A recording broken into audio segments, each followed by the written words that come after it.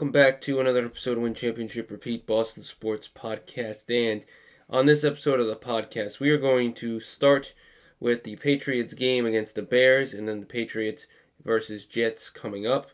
How things got ugly fast and what it looks like with this team moving forward and the quarterback issue that was on this game. And let's go from there. So it was reported that Mac Jones was 80 to 90% healthy. The team planned on Mac Jones starting, which he did. Mac Jones played the first quarter, and then a little bit later in the game, he got taken out. And to my knowledge and the knowledge of everyone else around, two things happened. One, it was a surprise that Zappe was going to come in. And two, Mac Jones wasn't hurt. He didn't get taken out because he ended up getting hurt. It was a situation in which, for the sake of the team in this game, they put in Bailey Zappe.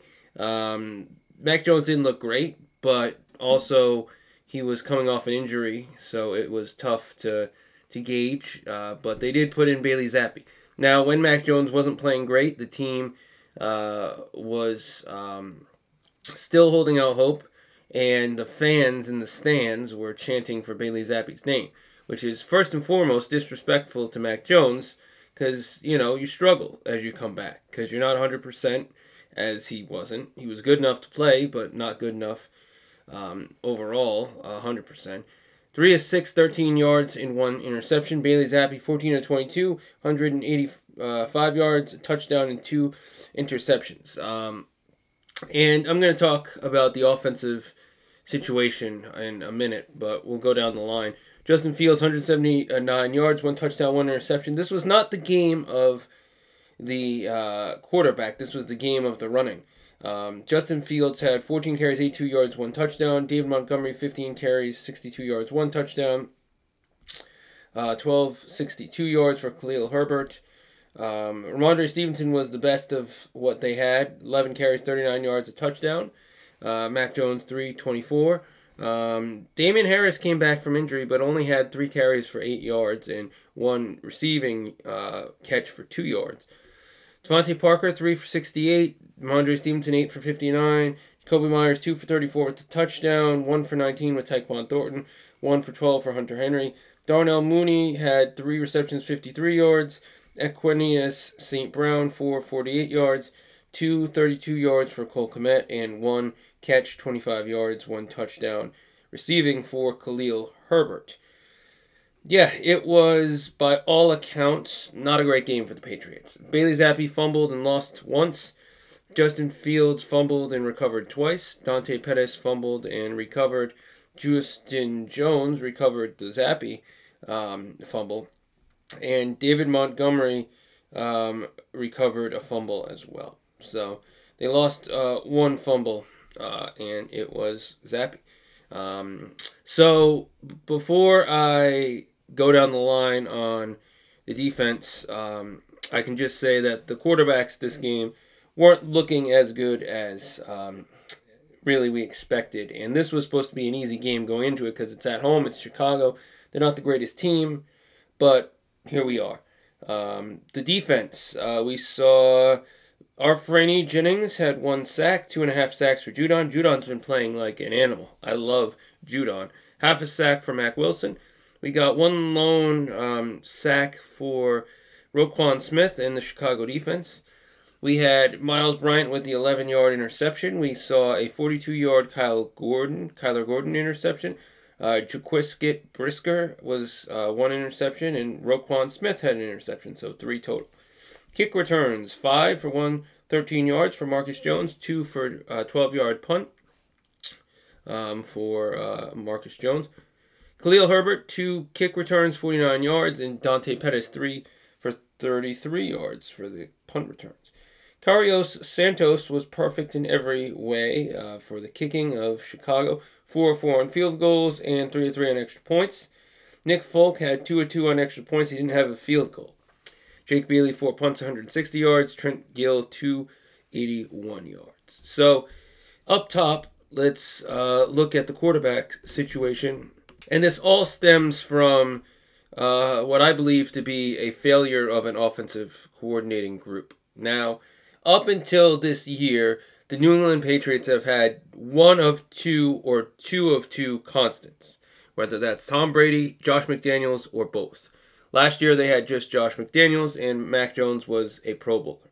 This year, your offensive coordinating group consists of Matt Patricia, who has been an offensive line coach before with the Patriots, but was most notably a defensive coordinator and has been a defensive guy for most of his tenure with the Patriots.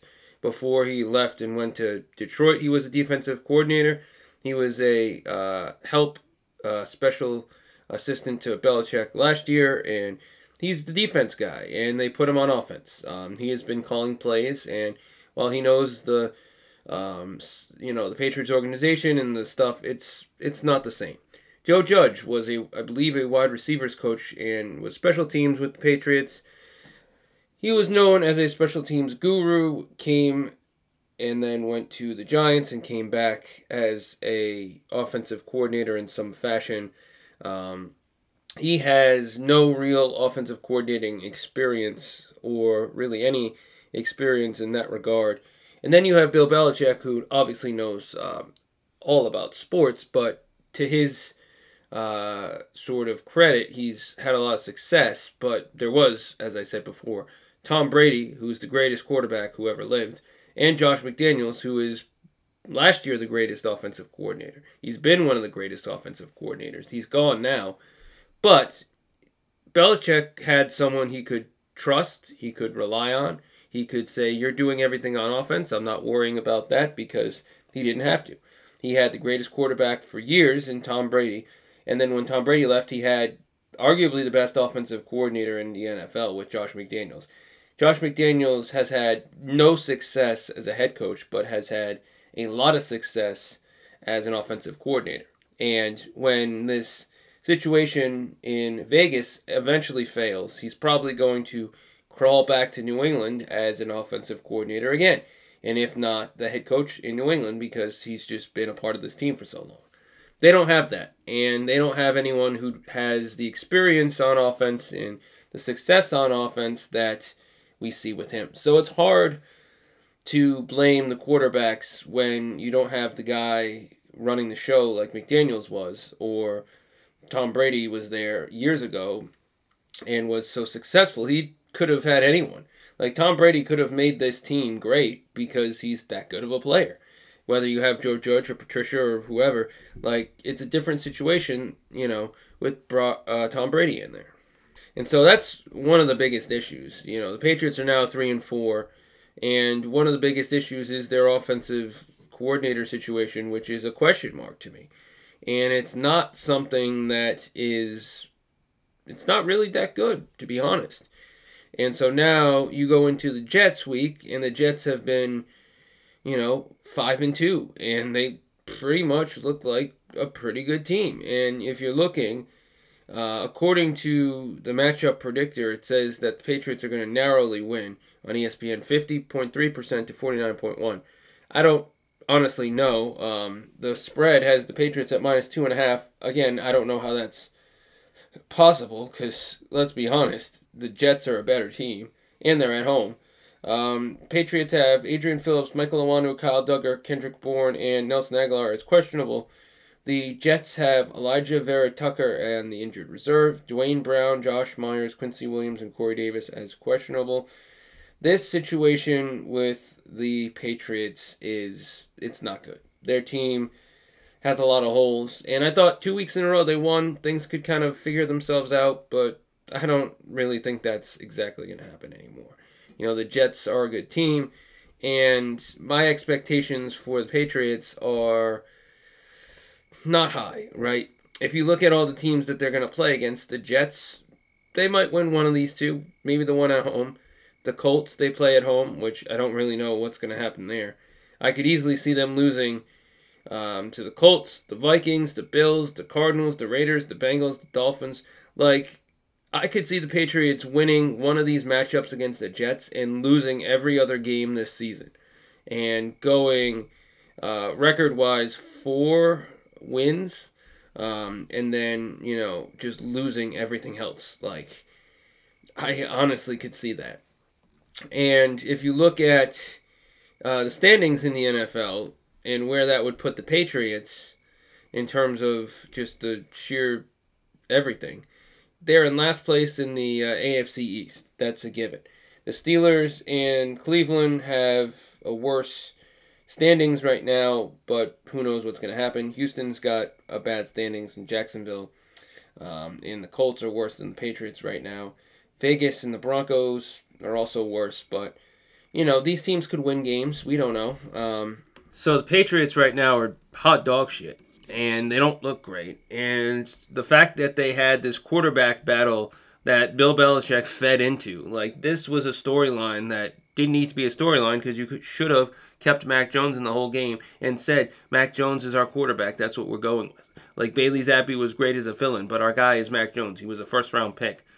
And they didn't do that. And the fans were yelling at everyone saying that Zappi should come in and Zappi and this and that. And I got to be honest with you, it's got to be a confidence lower if you're Mac Jones, because you didn't play great. And you got all these fans saying, like, come on, Zappi.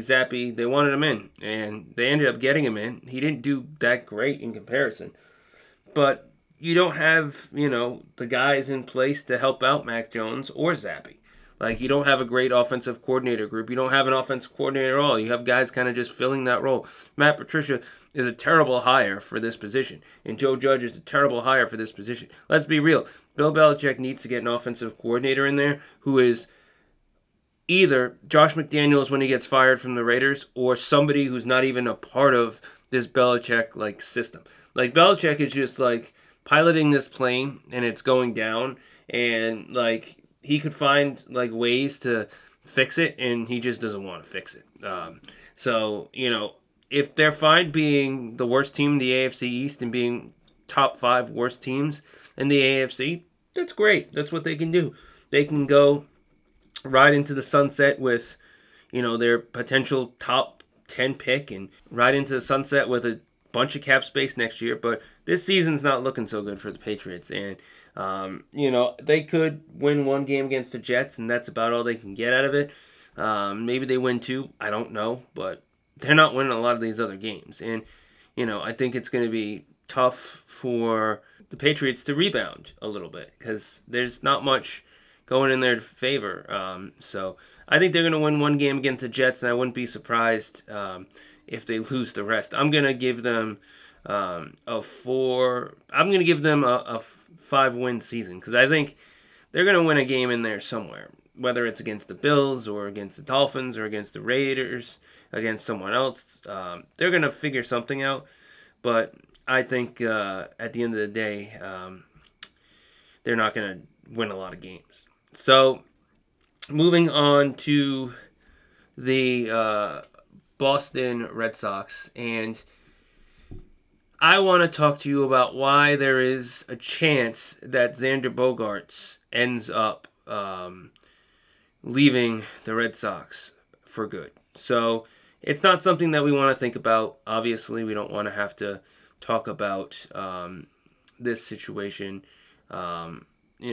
and it's a very high possibility that he ends up leaving. I'm not saying it's going to happen, but it could happen. Devers is already in contact with the Red Sox about a contract extension, and that's a great move. I don't know what that'll be, but both sides are kind of on track to get something done. And Xander Bogaerts could also get things done. It seems like the Red Sox could be looking to bring him back as well, and they probably will.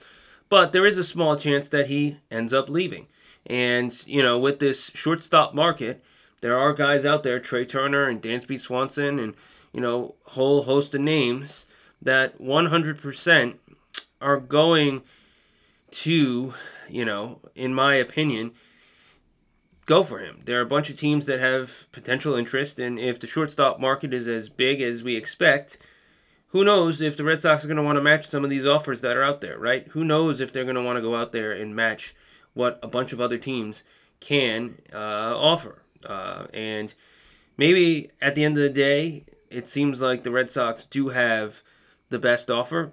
But what if at the sort of onset of free agency, somebody just goes crazy with an offer and the Red Sox don't want to pay him, even though maybe they could, beat that. They don't want to have to beat that. So, I think it's a very interesting situation because who knows what's going to happen. I think he's going to stick around, but I just don't really, I don't really know. So I did read something about Aaron Judge. According to MLB.com's Mark Fisstand, he listed Boston as one of the 5 landing spots for the slugger. Plenty of players have jumped from one side of the rivalry to the other, but none would cause the aftershock that Judge to Boston would create. This doesn't feel like a likely scenario, but after a disappointing season that ended with the last place finish, Red Sox should try and make a big splash in free agency. And we also got comments way back in the day about Judge, and he did not say, "Oh, I'm not going to Boston," when they asked him. He's like, "We'll see what happens when the season's over." Also listed the Yankees, San Francisco Giants, Mets, and Dodgers. I think the Giants are the front runners because he is from San Francisco, and I don't see any reason why he wouldn't want to go there, play for the hometown team, and they could use him in the outfield. So that's my guess for Judge. He's not going to New York. He didn't play great in the playoffs, so they're going to let him walk, and the Giants are going to pay him uber money, and that's what's going to get there. And I guess we'll see what happens. Looking at this, I was looking at MLB.com, 5 questions for the Red Sox this offseason. And here we go. Will Bogaerts, Devers get extensions? I think the answer to that question is potentially. I think they can extend both of these guys' contracts, which is probably what will happen. So that's probably going to be the answer. Question number 2, can they get a big bat in the outfield? And some of the names, not Aaron Judge, but free agent Mitch Haniger could be enticing. He played 57 games, but ripped 39 homers in Seattle in 2021, so that's something. Next question, who will close? And there are guys out there with credibility, but there is a chance that Tanner Houck becomes the closer. And maybe they want to, go back to Matt Barnes. So those are 2 potentials that they throw out there. They also say they could go for Edwin Diaz or Kelly Jansen. But if they didn't want to sign a closer, they could instead go with one of the in-house options I mentioned. Next question, how will the rotation set up? Chris Sale, Nick Pivetta, and after that, it's a question mark. Could it bring back Michael Wacha? Could they go for Nathan Eovaldi with a new contract? Rich Hill, I don't know. But they don't really give much outside of Chris Sale and Nick Pivetta. So there's a lot more question marks. Next question they throw out there is, who will be the catcher? And it could be Reese McGuire. It could be Connor Wong. They also could go for Wilson Contreras or Mike Zunino or Christian Vasquez, bring them back. I don't think they'll do really, I don't know if they'll do any of that stuff. I think they're probably going to keep what they have and go with that. And I don't know if they'll go out and get a catcher because it doesn't really seem to make any sense. Going to the Boston Celtics, the Celtics have had a very good season, and Derek White is a very good player. And quote, this is from Brad Stevens. We thought for years Derek was a very good fit with our best players. He is an excellent defender. He just makes the right play on offense over and over. He's a guy that cares about winning, that will do all the little things you can see in some of his stats defensively with regards to willingness to put his body on the line, activity, shot challenges, all of those things. And on offense, just by making simple plays, and doesn't need to do anything to be on the highlights to really impact winning. So those were said last year when he was acquired by Celtics at the deadline. But he has been doing a lot. During the regular season, White was hitting 60% of his looks at the rim, 46% on mid-range attempts, and 31% from the perimeter. he seemingly has been working on his game, and he looks a lot better going into this season. He has his ups and downs, but he is a very versatile player that the Celtics love to have, and um, he is someone that is a big part of this team. This was a Celtics article, SB Nation Celtics blog article about Derek White. They were just talking about him. Grant Williams has been suspended for one game because of the Chicago Bulls game when he made contact with one of the officials. Unfortunately, he is going to be out for one game, and I think we'll see what happens with that. There has been some big news involving Jaylen Brown and his partnership with his sports brand, Kanye West sports brand. One of the things that took place recently was Aaron Donald and Jaylen Brown, who are the two biggest names in Kanye West's sports company, Donda Sports, I think. They both left because they didn't like what he said about Jewish people. Donda Sports lost Jaylen Brown. He put out a statement on Instagram, as did Aaron Donald, and unfortunately, other sponsors have taken themselves out of contention with Kanye, including Balenciaga and Yeezy, which is Adidas. So I don't know what's going to happen with the Yeezys. And as much as I love Kanye's music, especially Graduation and College Dropout and his older stuff, he has said some bad things. We're not going to talk about politics in this or Kanye or any of that, but Jaylen Brown left, and that's about that. So now the Celtics move on, and they move on to their next game of the season. They will be going again soon, and it is going to be Friday against Cleveland. Celtics are 3-1. Cleveland is 2-1.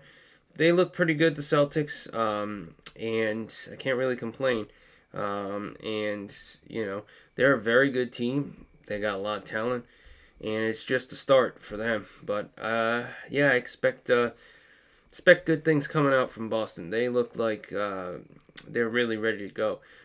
Tatum and Brown look great. The team looks great. Mazzulla is what Mazzulla is, and he's been okay. So it seems like nothing's really faltered.